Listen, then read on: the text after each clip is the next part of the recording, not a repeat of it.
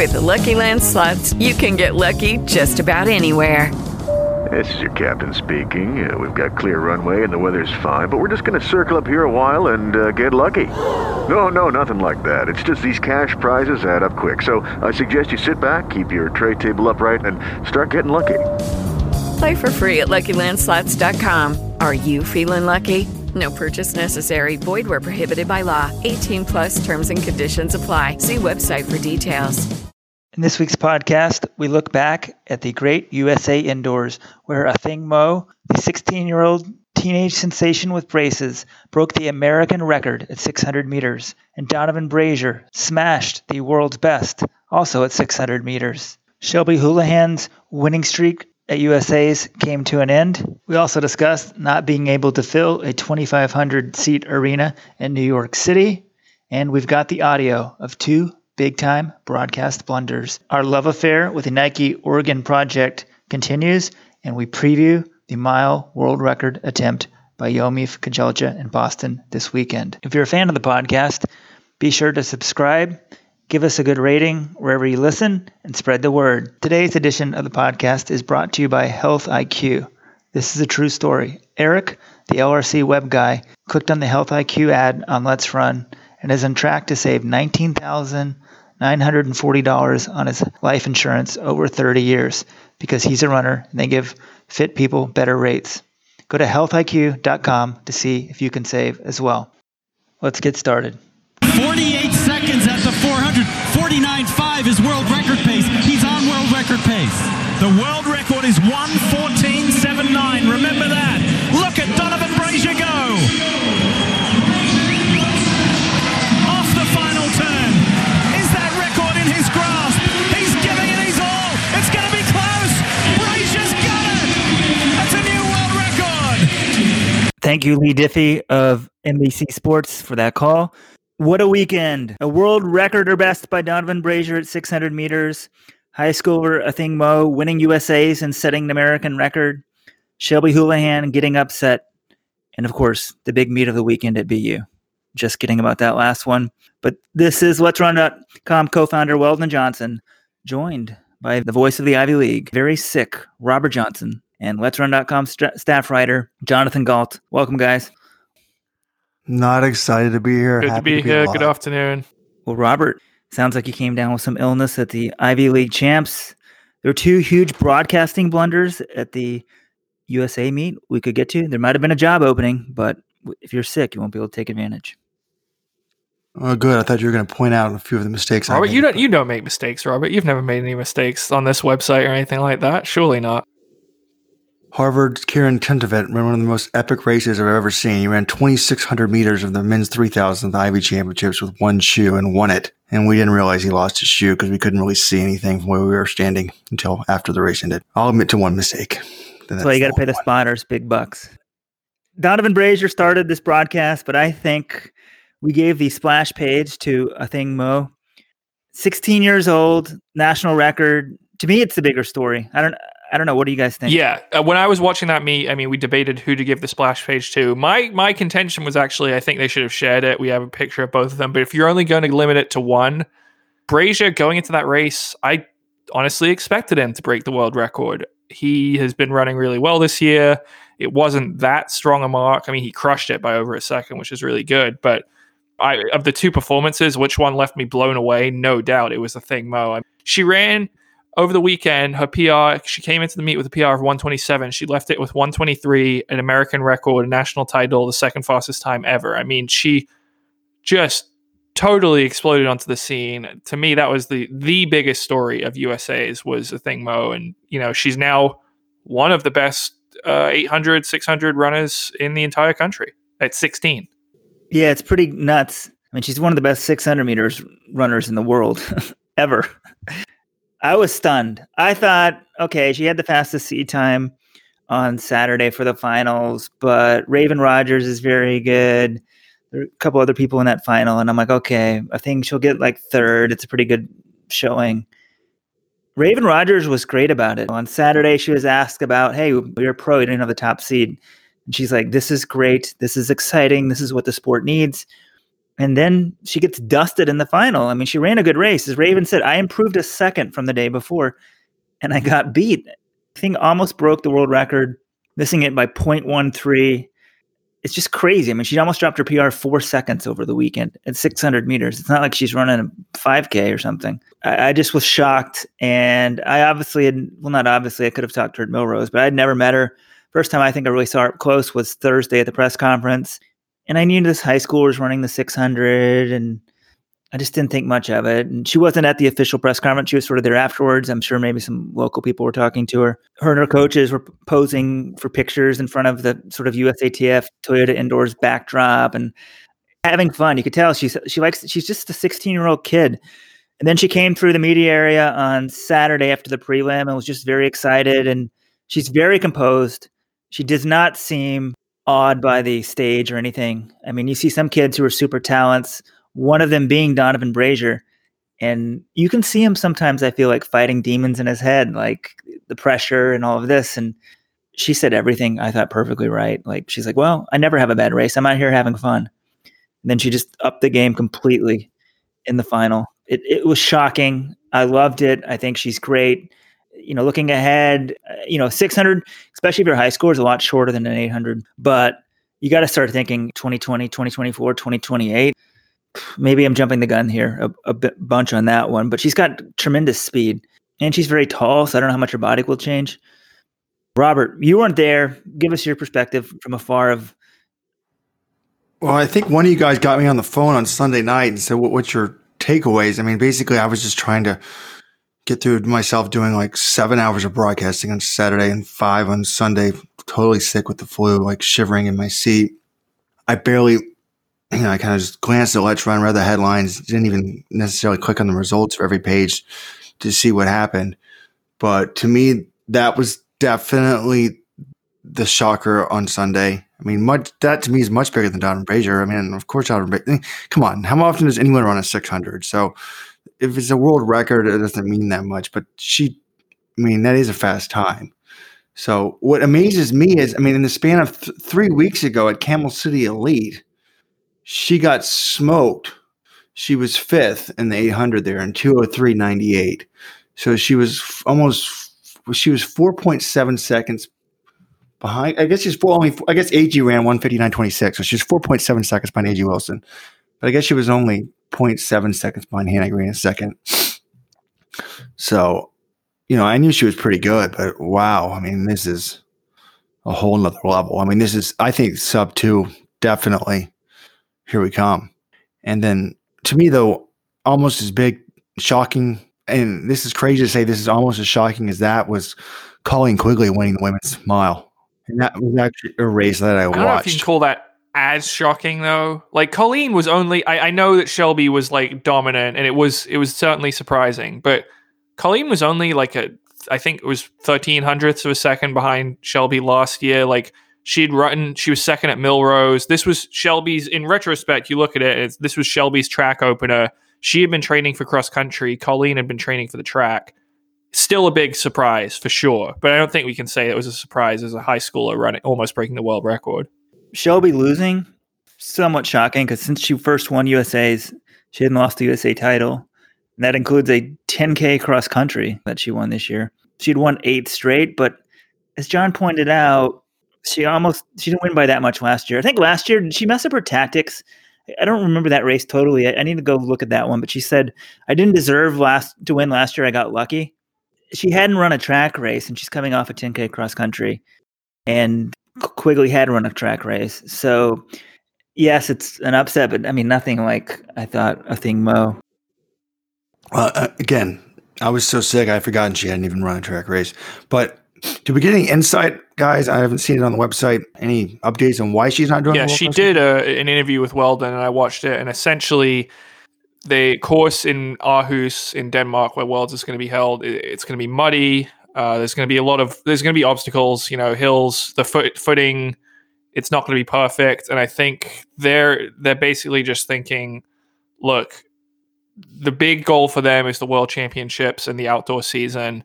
And if there's anything that could possibly derail her chances of getting to that healthy and in her best possible shape. They're not going to take that risk. And she said for her, going out to Denmark, running this race, not being totally sure on the footing, you might twist an ankle, something like that.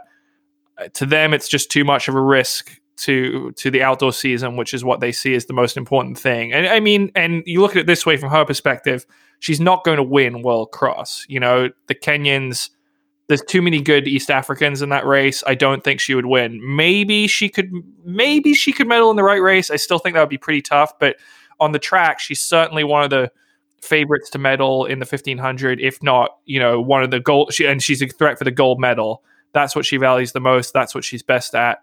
I understand the thinking. I would love to see her run world cross country. I think the chances, maybe she gets injured, but to me, it's like, come on, it's still it's 6 months from Worlds Outdoors. She's got some time. I don't think she would get injured, but that was the thinking. They don't want to take any risks of twisting an ankle or, pulling a hamstring or something, some injury you might get from uneven footing or challenging terrain. Yeah, one thing Shelby said in that interview was, we're not sure what the course is like, or maybe she didn't know what the course is like. I could possibly twist an ankle. The course, I know what the course is like from just descriptions.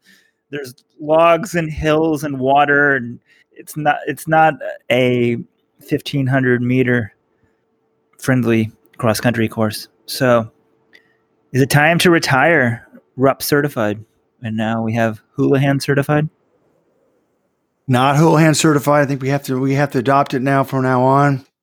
Galen held that mantle for a very long time. Should we make shirts? Not Houlihan certified. We can let's run people that show up in Denmark get a free shirt. Free. $100 gold-plated shirt. $75 each. Tracksmith paid for. And you earn the right to buy the members of Let'sRun.com a beer at the beer tent. I've been saying it. I haven't bought my ticket yet, but if you're looking for something to do at the end of March, you want to go to the Netherlands and have a good time. This looks like a great race to go to. It's in Denmark, Weldon. Oh, excuse me. My apologies. I think I'm coming down with something as well. That's the new excuse. Anytime we ever make a mistake, sick, sorry, I had to blow my nose. Yeah.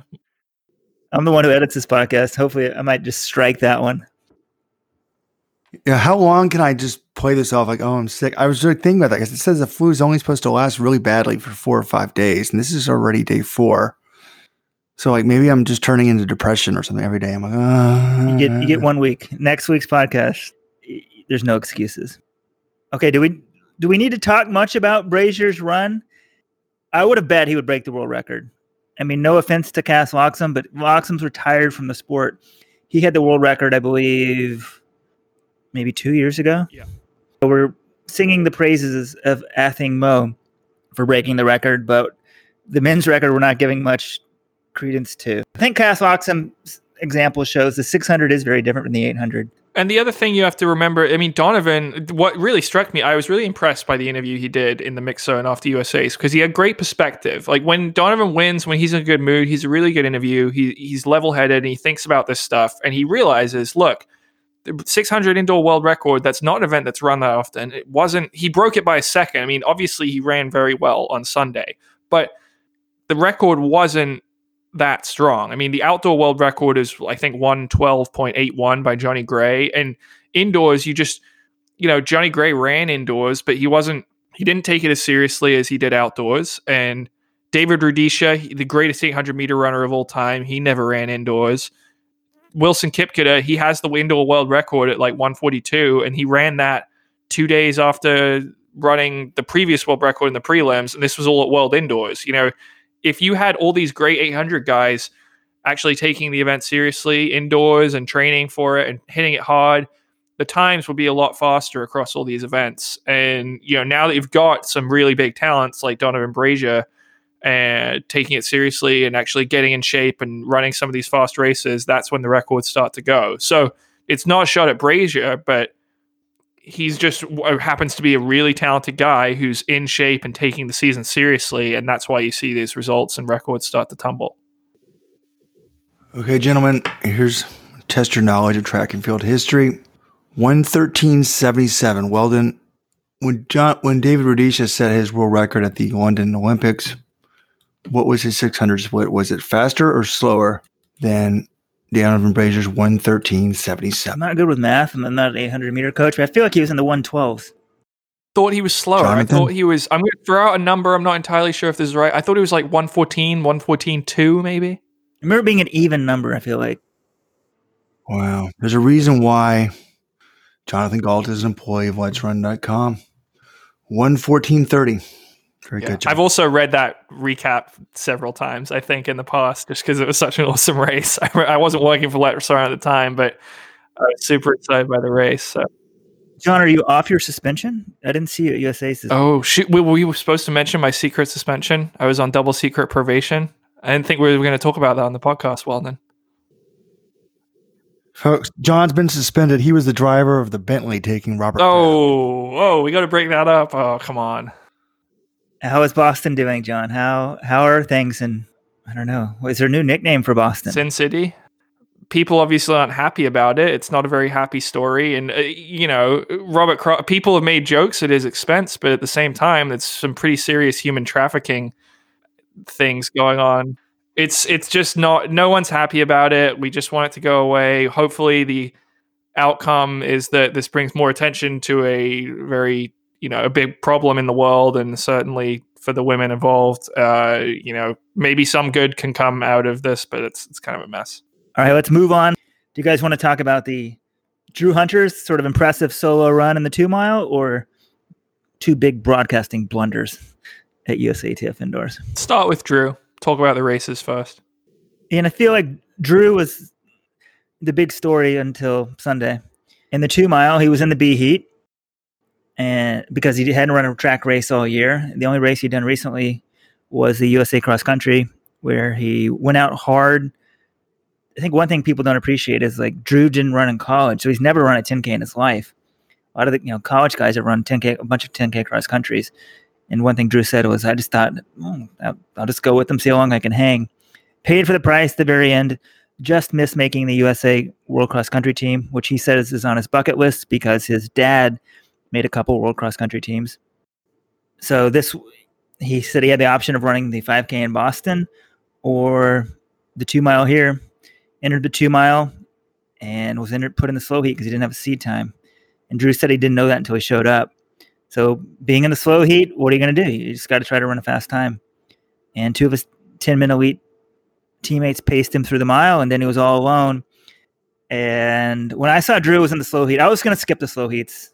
We could have a whole segment on getting to Staten Island from Manhattan, but it's about, if you drive 45 minutes to an hour, but then you got to park, and you got to give up your parking spot in Manhattan. Since now I'm street parking, it's a very difficult thing. Take public transport, it's about 2 hours, hour and a half, depending on how you do it. I drove out there, was getting out of the car, I had a few times. I thought the race would start, but I would get there by the end. And I start streaming it, and they're like going ahead of schedule. I hear them going, Drew Hunter, 31, 3 laps to go. And I'm like, oh my God, they're way ahead of schedule. I just start sprinting. But he soloed the entire second mile and runs 8:25. Turns out that ended up winning it. It was pretty crazy because after the race, Drew said a couple things. Essentially, he's like, a lot of guys, it's sort of interesting also because they're mostly used to running 3Ks, but they don't know like what a good 2 mile time is. And Drew had some comments like that. He said to me, it was an okay result because he wanted to run a little bit faster. The goal was for them was to run about 8:20. So Drew thought maybe 8:20 would win it. And then he asked, is that good? And he knew it was pretty decent because he said his parting words were when he essentially said, I'm not going to watch the fast heat. But he said, well, at least the guys are going to have to try a little bit to beat me. And thankfully, USATF, with him having the fastest time, told him to stay around. It actually made decent TV because they did split screen, showed Drew, showed the race. And once the gun went off in the fast heat, I think it showed this race was full of guys who have never won a national title, but also full of guys who really don't think of themselves as national champions because no one made the effort to win the race. And I think about a half mile in, I turned to David Monty of Race Results Weekly, who is also the New York City Roadrunners, does the elite fields for the New York City Marathon and some of their races, and said, I think Drew's won. And, if they started hammering, then they could have caught it. But by the mile, they would need to go sub 4 the second mile. And it was totally over then. And that's when Coach Tom Schwartz-Tinman said he knew it was over as well. Drew, sort of sitting trackside with a TV camera in his face, he said he wasn't sure. He didn't know he had it won until about 1,000 meters to go. And Eric Avila, who's been under the radar, a guy who, I talked to him at Millrose last year and then this year. And so I sort of know what he's going. And beforehand, I said, watch out for Eric Avila. I think he's very fit. He ends up winning the race, but not the national championship. It was pretty crazy. Eric had no idea that he wasn't the winner until he saw Drew celebrating. What do you mean he had no idea? Yeah, it was an odd situation all around. I mean, Eric is now part of Terrence Mahan's group out of California. He said Terrence told him before the race, under absolutely no circumstances do you lead this race. So Eric took his coach's instructions and said, okay, my goal is just to finish first in this race. I'm not going to worry about splits. I'm just going to win this race. And that's exactly what he did. Okay, but didn't he know what the time was in the first one? So I might have followed those instructions and realized I wasn't going to beat that time. Maybe he could have sensed it was slow, but he's probably he said he never looked at a clock, never looked at a split. He just raced. Would they go out in for the first mile? So they had to go about sub 4. So maybe somewhere around 426, 428, somewhere in there, 425, somewhere right around there. Yeah, it was it was 1,618 meters is the split, and Lawi Lalang was the leader at that time at 426.51. So that's just over a mile. I mean, I can play some audio. All right, here's Eric Avila talking after the race. I feel like I'm the national champion. I know it's cliche to say, but I really wish Drew was in that race. I would have loved to race him. I think the way what he did this morning was like, he had to do that. If I was putting the morning heat, I would have just pressed as hard as I could. And so there it is, Avila saying, I feel like the national champion. This is right after the race, and I totally get what he's saying, but no one else feels like he's the national champion. It's sort of unfortunate there was a slow heat, but the rules are the rules, and it was just apparent, halfway through that those guys were going to get second place. Yeah, he can feel whatever he wants, but I know he's not the national championship. That's A. B, they shouldn't have 2 heats. Whether it's the Ivy League championships, 2 heats, you should never have 2 heats of anything. 1 heat. Especially in a distance race. I mean, I kind of get it in a sprint. If you want to have 2 heats, the indoor 200, it's hard to get everyone on the same track. I mean, I get that. I mean, you can argue just have a 4-person final instead of 8, but a distance race where it's all about racing, it's ludicrous for a national championship to be determined like that. I'll admit, it's pretty entertaining to follow. It was definitely interesting, but I don't think it's the best way to crown a national champion. I'll admit that they had there was an Ivy League reception going on, and they turned the USA meet on the bar TV, and we saw the women's mile, and I guess, and the men's 2 mile. And I saw Drew Hunter celebrating, but I didn't realize it was a 2 mile. I just assumed it was the 3K.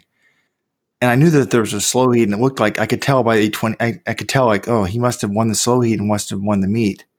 But I couldn't believe that they couldn't beat an 8:25 3,000. I was like, that is really bad. Like, how did it?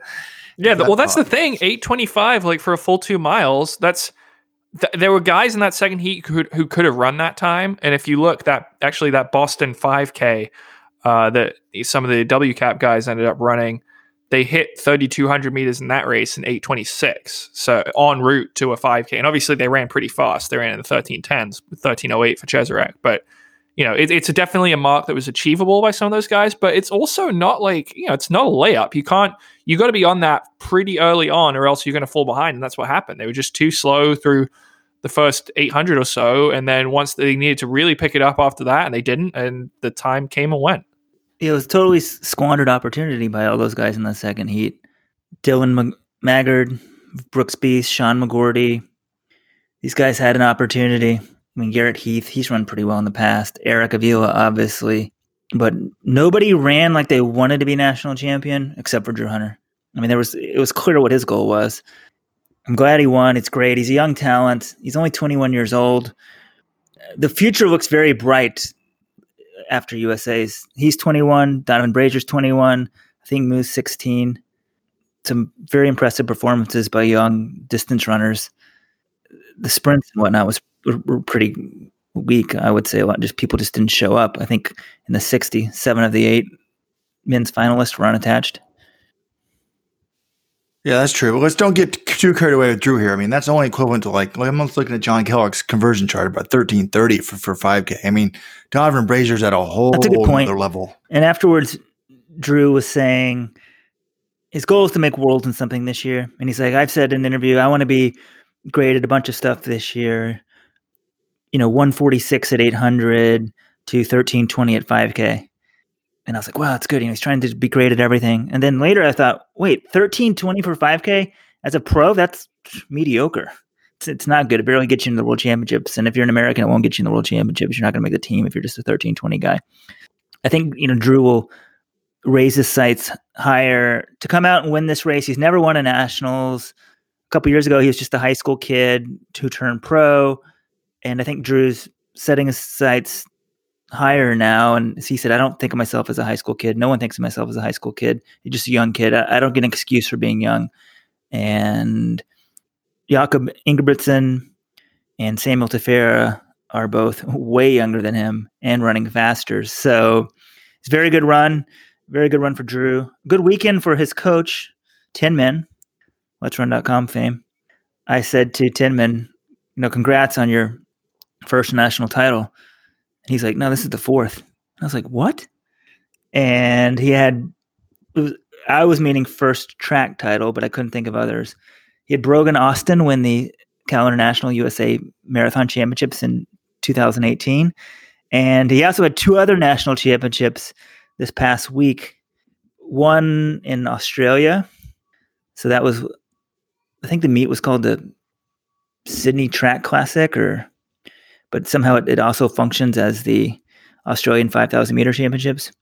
And his athlete, Jordan Guzman, huge upset, beats Stuart McSwain, who's run, I think, 1303, 1308 for 5,000. He beat Stuart McSwain in that race? Seriously? Yeah. I mean, 13:29.47 for Jordan, and McSwain was 13:32.37. Now, maybe McSwain thought he would, just cruise to victory. But McSwain had broken the 1,500 meter world record, Australian record indoors the weekend before in Dusseldorf. So this was a very quick turnaround. And if you listen to our podcast last week with Jordy Williams, he said it's very hard to fly back to Australia. Your body's so wrecked. And so, they pretty much landed and raced, I guess, a week later. But it's a big win for Jordan. And I think Jordan just reached out to Tinman, and it's kind of a ragtag group of, I think, 10 to 15 guys. I'm going to post, I talked to Tinman at length. I'd actually never met him in person, and it's a big weekend for him. And I was just talking to Tinman about his journey to the top of the sport. And I was like, how does this work? Who pays you? And he's like, well, Drew pays me individually. People pay him individually. Drew has something in his contract to let Tinman, travel to a meet like this. And Tinman was saying, I just sort of learned by coaching a lot from coaching Masters athletes. And then I said, well, that's got to be very different. Masters athletes, they have jobs, they have real lives, they have kids. They just can't train full time. And he's like, well, that's where you're wrong. You're assuming my guys aren't working. He's like, none of my guys are running full time. And I was like, well, what about Drew? He's like, Drew's going to college. And I was like, oh, okay. The college lifestyle is pretty conducive for running. So Drew's taking partial credits at CU Boulder. And then I was like, what about some of these other guys? And he's like, Sam Parsons has somewhat of a contract, and pretty much everyone else is working. So it's kind of the legend of Tinman's growing even more, but sort of this kind of ragtag. If we're the ragtag bunch of journalists, they're the ragtag bunch of national champions. So well done to them. For the record, Stuart McSwain has a 13:05 5,000 meter PB. Too low, and then I was too high. Well, he's very good, and I guess, I don't know. I don't want to take away from his victory. Maybe McSwain was feeling jet lagged. That was a big trip back. But when I heard he won, I was like, wait, I thought the Aussie champs went till April. I was a little surprised. I didn't know how serious it was. But beating Stuart McSwain in any race, that's pretty legit. I got to give him credit for that. That's a heck of a weekend for the Tin Men. And Robert or John, I'm not sure who was most behind the editorial criticizing the 5,000 meter race at the Boston, whatever it was called, Last Chance meet. But Hey, Drew Hunter. I'm surprised Robert doesn't try to take credit for Drew Hunter's 2-mile victory at USA's. Anyway, Drew had some audio, and he said another option was running that 5,000 meters, and he decided against it, and he mentioned Let's Run. So I'll play that quickly. So is this weekend that's more about breaking up the training for a while? A little bit, yeah. I don't have a race for a while after this, so it was kind of like this or that 5K up in Boston. But I got in here, so I'll make Let's Run happy. Not sure how well you guys could hear that, but he said, because he sort of tailed off, but he said, but I had to make Let's Run happy. And I thought it was kind of cool because I hadn't said a word to him at this point, and I guess he saw me there. So, Drew, if you're listening, great job this weekend. And I'm glad you did the national championship. And the thing with the 5K, if some sort of casual listeners don't know what we're talking about, there was a race up in Boston, and a lot of people went.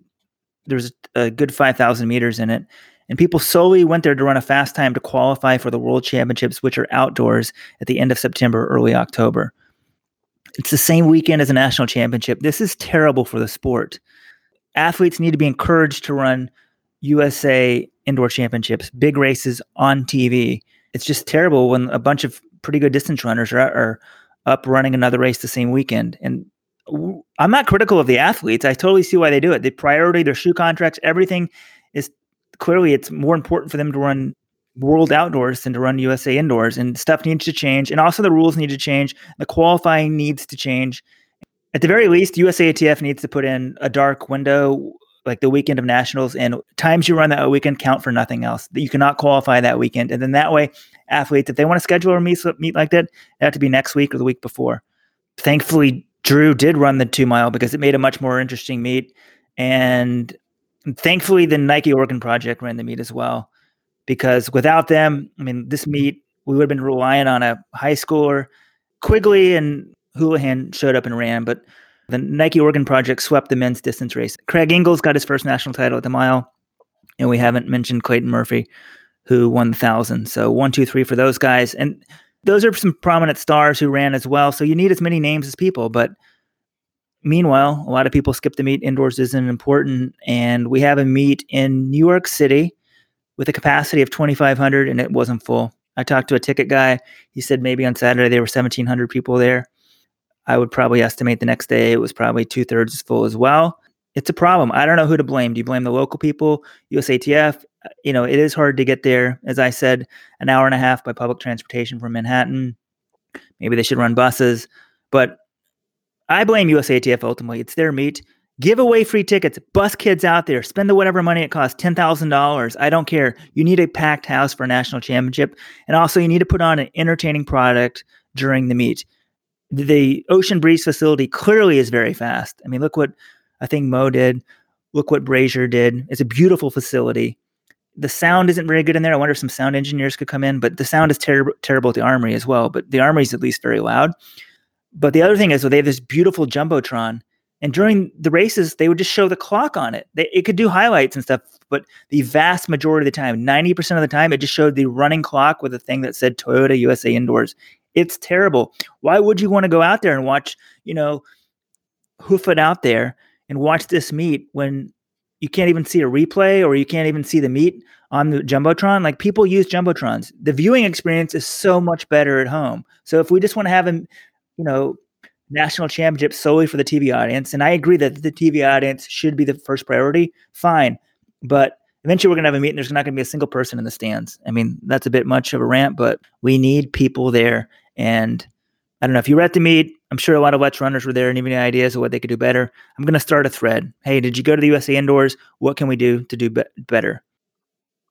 Please, Chris Lear and I we're back in college in 1995, 96. We're on the track and field email listserv debating this, how the track and field wasn't presented properly at Madison Square Garden.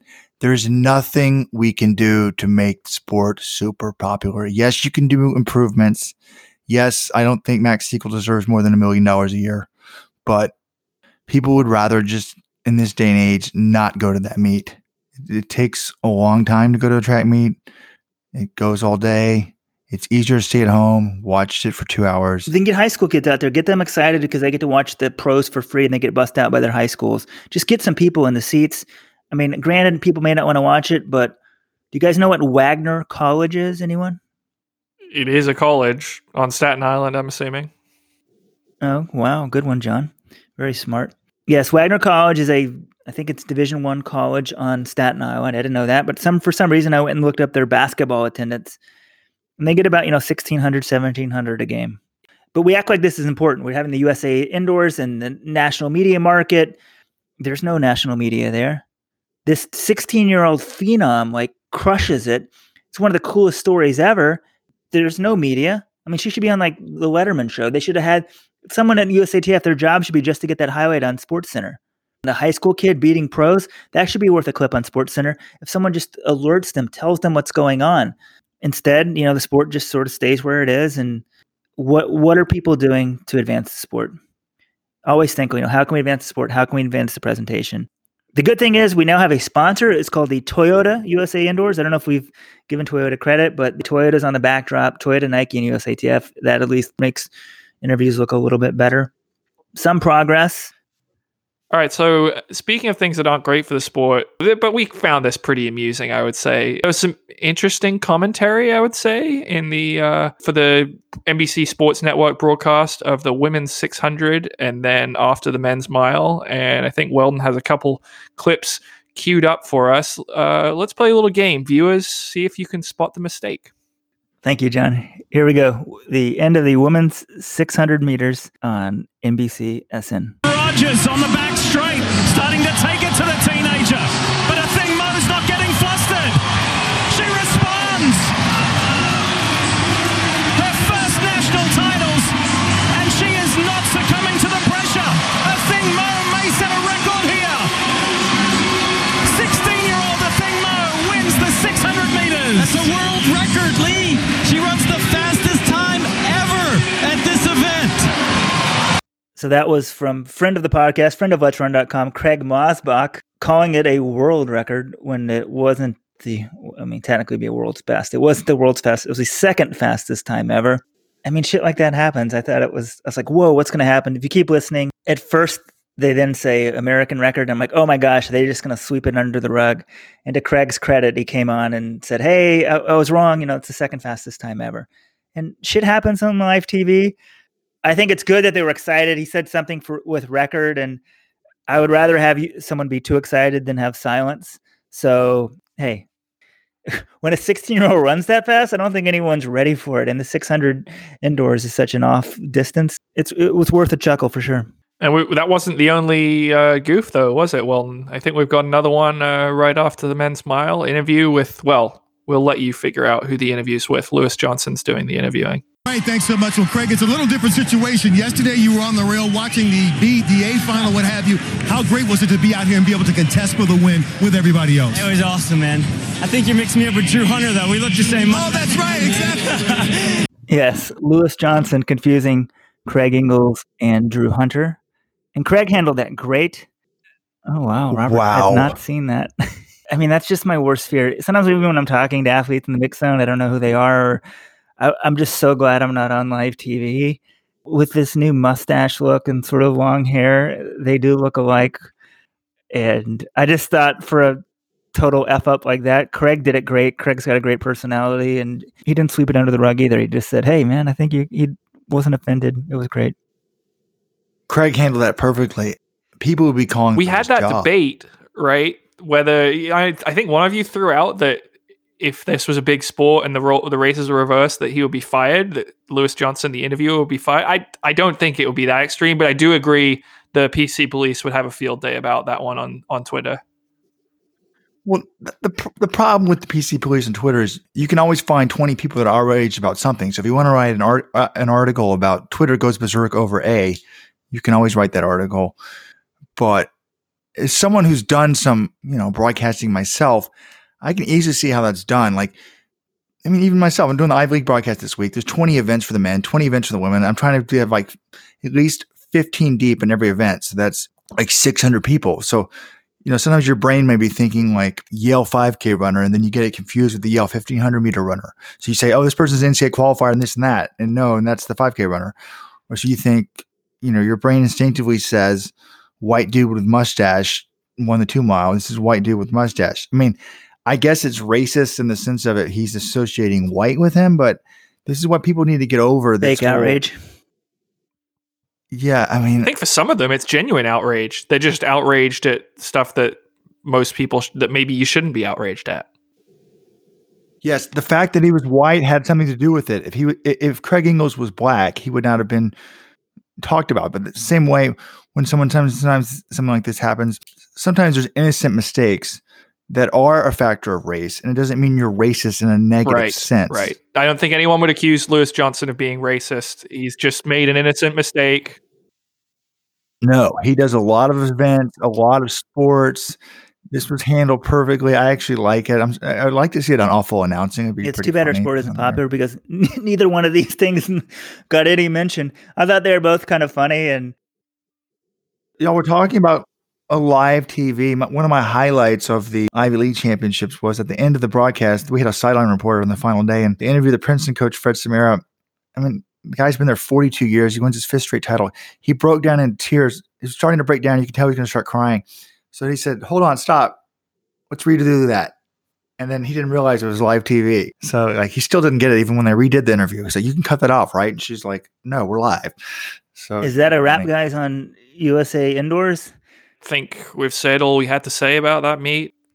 Some pretty interesting events. There are some ones that weren't so predictable, but at least the stars showed up. I think the one thing I was going to mention is if NOP didn't show up, your national champions in the men's 600,000 a mile would have been Sam Ellison, Abraham Alvarado, and Henry Wynn. So not exactly an all-star cast. So I'm glad the stars showed up for that. Henry Wynn's an NCAA mile champion. That was my exact same thought I was going to say, John. Imagine if the NOP and BTC. Imagine if the Nike distance stars blew off this meet the way the sprint stars do. This meet wouldn't be worth holding. If the Nike distance stars treated indoors like Jenny Simpson and Emma Coburn, Jenny Simpson does, it would be not worth holding. Yeah, I agree with you. Yeah, I'll give credit to the Bowerman athletes who did show up, Shelby and Colleen, for sure. They took it seriously and ran well, and they deserve to win. Good chance they might have won even if the other athletes had shown up, but if they hadn't been there, I think the meet would have been in trouble. After the women's 300, I saw this woman come through, and she was posing in front of the media backdrop where the interviews are done. That says Toyota, USATF, Nike. And she was kind of taking a selfie. She was over there by herself, and I walked back over there. I said, hey, you want me to take that? And then I said, hey, you're Brittany Brown, right? You just won the 300. And she's like, yes. So I thought it was kind of cool. She's a national champion. She never won one at college. She's unsponsored now. She's a pretty good runner. And this might help her get a contract. There's just some beauty in running, right? Most of us, we don't start out doing this for money. It's because we love it and we're good at it. And it's about seeing what your body can do. And to be a national champion is a pretty cool thing. And from, Brittany Brown to Athing Mu just saying hey, I love this. It's fun. Every race is a good race. I think that's the sort of beauty of track and field that we all love. But I can't believe that we can't get 2,500 people out to appreciate that beauty.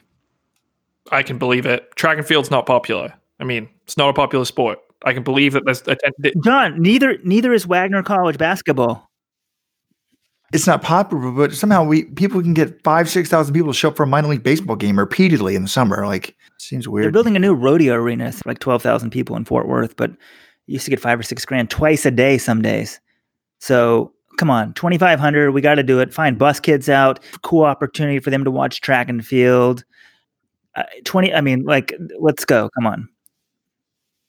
Well, speaking of attendance, maybe are we going to move to college track and field? I haven't seen this, but a friend of mine was telling me that probably the best track and field meet in the world, the entire year indoors, was held last weekend. And it's not the USA indoor meet. It might have been the SEC. Robert, NCAA's is better than SEC's. Don't bring that bullshit in here. You know that. Okay, well, short of the NCAA meet. I think they meant so far this year. Apparently there's no crowd there. So did anyone see that? Which is shocking because you'd think those SEC fans are so rabid for school loyalty that they might be into that. But it's pretty hard to follow because you can.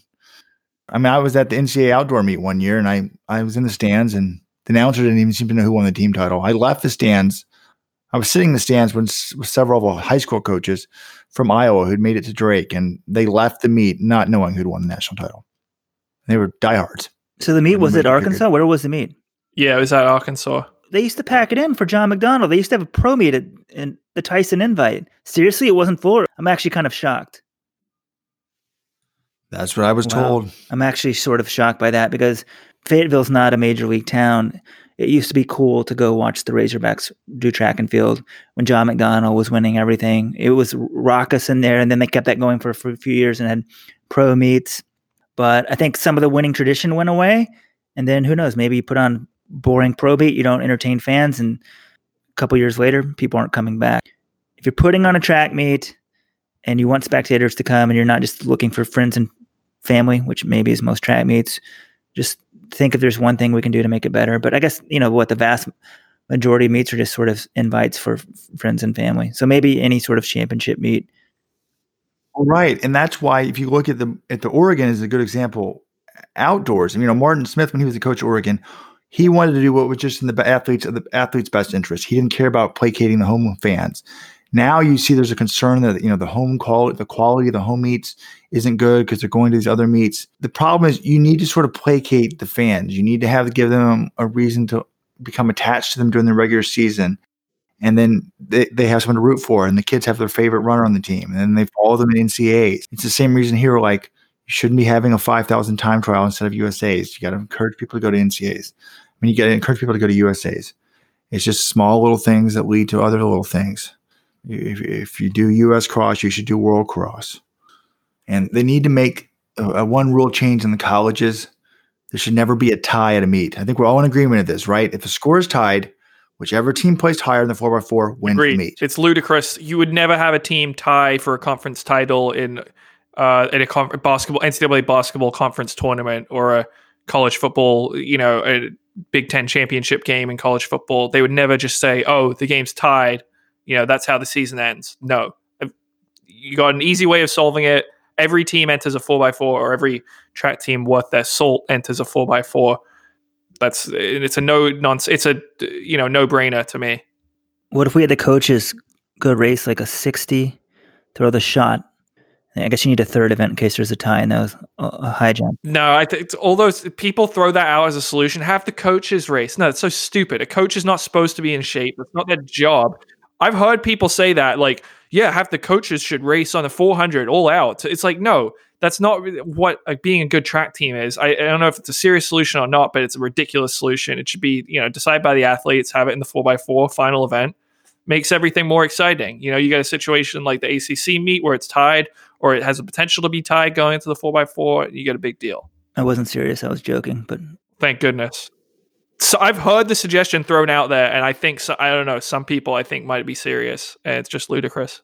I guess the college track action, is there anything we want to mention from this weekend? I mean, there's obviously always good performances conference weekend, but I had, apparently this is a really hot take about the Big Ten 5K, but I think you probably have seen the video by now with Alicia Monson cheering on her teammate Amy Davis as they went 1-2.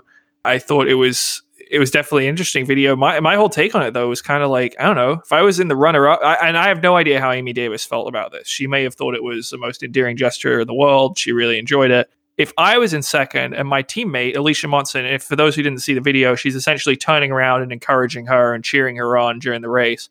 If I was in second and my teammate was doing that as I'm trying as hard as I possibly can, and it's clear that she's not trying that hard and is cheering me on, I would feel it would feel a little condescending to me. And again, that's just my personal interpretation. Maybe Amy Davis loved it, and in that case, it's kudos to Wisconsin. It was a great performance by both of them, obviously. But me personally, I don't know. That's just I'd be a little irritated at my teammate. Yeah, I was fine with it, but I can see how if I'm running all out, my teammate's sort of doing that. It could annoy you. It really depends on the person. Monson's very good and just sort of probably, like jogging it in, winning another title. So it's good that she's sure came out a good place for sure. But if you're the one like going all out, your teammate's just like I could easily see if you're just feeling like complete shit that, hey, this is an annoying stop. I'm about to die. I'm giving it all I can. I just want to get to the finish. I guess the other thing I wanted to touch on from the college action was just, I shouldn't be surprised that Grant Holloway does amazing things anymore, but it's still impressive. He won the 60 and the 60 hurdles at SECs. I mean, that's the best sprint conference in the entire country, and he's not even the 60s, like his third or fourth best event.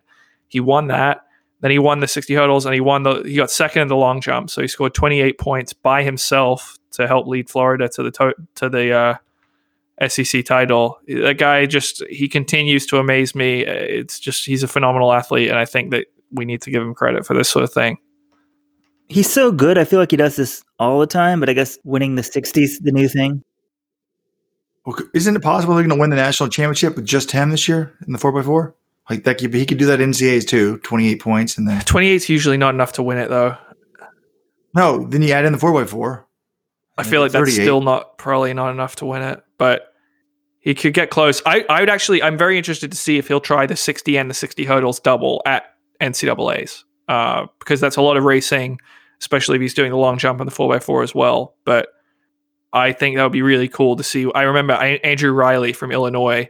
He won the 100 and the 110 hurdles outdoors back in 2012, I think. And it's really cool. I love it when the hurdlers also run the sprints. And actually, Sharika Nelvis did that at USA. She won the 60 hurdles and then came back like 15 minutes later and got third in the 60. So I thought it's pretty interesting. I'd like to see Holloway try it at NCAAs in a couple weeks. What happened to Andrew Riley? I don't know. He won the 100 and the 100 hurdles? It's like, that's crazy. Yeah, he was Jamaican. You're one of the best in the NCAA. You're probably one of the best in the world. Richard Thompson, 2008, he was NCAA champ. He got second at the Olympics that year. Andre DeGrasse and Trayvon Bromell both medaled in 2015. Christian Coleman, he got silver in 2017 when he was in college. Like, these college guys are usually some of the best sprinters in the world. So just saying, oh, he's Jamaican, it's a hard team to make, to me, that's not a big enough excuse. All right, enough college track. We got to get back to the pros. I feel like most of college indoor track really is just getting ready for NCAAs. I mean, you get some really fast times, but it happens every year at the college level, and it's all about NCAAs. But we have another bonus pro meet this weekend, thanks to the Nike Oregon Project. Who knew? LetsRun.com turning into a Oregon Project Lovefest. But this weekend in Boston, right after the IC4A college meet, which I think is a good idea, please, college teams, someone stay afterwards. We need fans at this thing. But there will be a pro meet, essentially like at least an 800 mile kind of time trial, just see how fast we can run. The focus is the Yomif Kejelcha world record in the mile attempt. That's going to be great. A bunch of other guys are showing up, trying to hit the A standard in the mile for the world championship. So there'll actually be a B rabbit. Craig Ingalls and Johnny Grigorek will likely be there, and maybe even someone like the Brooks Beast. The focus really is going to be on Kejelcha trying to get the world record that he missed at Milrose by 0.01. That is going to be a great one. Donavan Brazier will be running the 8. He wants to go 143. And if he can do that, he'll be the third guy ever in the 143s. Clayton Murphy has not yet decided what he's going to run. But John, you will be there, back from suspension. What do you think of Kejelcha's chances? I think they're good. I mean, I think BU's it comes down to the pacemaking a little bit, I think, but I don't know who's pacing. But if I were them, I would have, if Murphy's not running the mile, I would have, and he's doing the 800, I would just have him double back and try to pace. I don't know if he'd be willing to do that, but he's obviously the perfect rabbit. Came 0.01 away. BU is a faster track than the Armory for the mile. I think most people would agree about that. He's shown he's very fit. And I feel bad for the guy if he doesn't get it. I mean, he came so close at the Armory, and then he gets beat in a world record race in Birmingham in the 1500. To come away from this brilliant season of his without a world record, I feel like would be a little unjust. But, you got to run the performance. He hasn't run it yet, so it'll be interesting to see. But I'm excited to watch in person. He's definitely going to get the world record in the mile. The thing is, and this is what's wrong with the sport, if he doesn't run faster than the 1500 equivalent, because the 1500 meter world record is better, there'll be geeks like me that'll say, hey, it's not really all that good because the time a week ago in Dusseldorf was superior. So there you have it. The problem with track and field. That's all anyone's going to talk about, right? And this actually shows you about a meet. You only need 1 or 2 races or 3 races. You need a storyline to sell and root and cheer. Do they get the record? Yes or no? Most people, when you go to a sporting event, they leave with a definitive answer. Like, did we win? Yes or no. Did he get the world record? Yes or no. In track and field, there's so many events, you don't ever have that definitive record because you're like, well, Shelby won. I was rooting for her, but then Jenny lost. There's so many different events. It doesn't make sense. So I think it's better to have fewer events. You lost me a little bit there with the Shelby Jenny thing. I don't really. Well, the Shelby Jenny wasn't the right thing. If you root for someone in one event and they win, but Shelby and Jenny are kind of run the same events. So let's say you're a Shelby Houlihan fan, she wins the race, but then you're a Craig Ingles fan. Oh, and you can you root for multiple people, so you don't have a definitive outcome when you're leaving. I sort of understand what you're saying. And also, if you're not a real diehard fan, you don't have people to root for in every event, so you're just kind of watching it. When I was in high school, I wasn't really a fan. In individual sports, maybe this is just me, but I guess golf doesn't really have this problem, but I would watch it. I wouldn't really have any specific guys I'd be rooting for. I guess there are a couple, but you generally just root. If you're an American track fan, you root for the Americans, right? It's, and so who do you, at the USA Championships? I don't know. Maybe that's just, I'm spitballing here. Yeah, instead, John, you spend your time. We got to get this podcast over because Brighton Hove Albion will be playing here in less than 1 hour. Yeah, big game for Brighton against away at Leicester City, but the amount of people who care about Brighton and Hove Albion is probably, and are listening to this podcast, it's probably direct family relations of me. So let's not spend more time on it. But I think that shows, right? There's so many things that people can be really invested in, really follow, really root for, and track has to compete with those. Back in the day when there was worldwide of sports, there's just a few things on TV. There was less options, and somehow track was in TV producers' wheelhouses, and now it's not. So we need to keep trying. I don't need track, obviously, to be the NBA or anything like that, but I think we have an interesting, compelling product. I think Mo is a great storyline. We got a lot of young, great runners coming up. We have 2021 World Championships in Eugene. I can't take credit for this, but then after that, we have a nice lead up to the 2028 Olympics. I mean, those things, we could get some momentum for track and field in this country if we do things right. It's a nice window. 2028, when we got the Olympics, I'm like, oh, that's so far off. But I think Mo will be, that's what, 9 years, 6 years? No, excuse me, my math is off. Of course, the illness is affecting me. 25. I mean, that's crazy, right? She could be a big star by then. Noah Lyles will still be barely 30. Donavan Brazier, 30. Drew Hunter, 30. A lot to look forward to, I think, in America if we can just kind of get some things going with the sport. Well, 2028 is a long way away, so until much more immediate, that's going to do it for this week's edition of the podcast. But if you're in the Boston area this week, we highly suggest you get out to the world record attempt by the NOP runners. Should be a great showing out there. So this is a very sick Robert Johnson signing off for Weldon Johnson and Jonathan Gold. Thank you. If you'd like to be on the podcast or have any feedback for us, you can give us a call at 844-538-7786. That's 844-LET'S-RUN. Or shoot us an email at podcast@letsrun.com. With Lucky Land Slots, you can get lucky just about anywhere. Dearly beloved, we are gathered here today to... Has anyone seen the bride and groom? Sorry, we're here. We were getting lucky in the limo and we lost track of time. No, Lucky Land Casino, with cash prizes that add up quicker than a guest registry. In that case, I pronounce you lucky. Play for free at LuckyLandSlots.com. Daily bonuses are waiting. No purchase necessary. Void where prohibited by law. 18+. Terms and conditions apply. See website for details.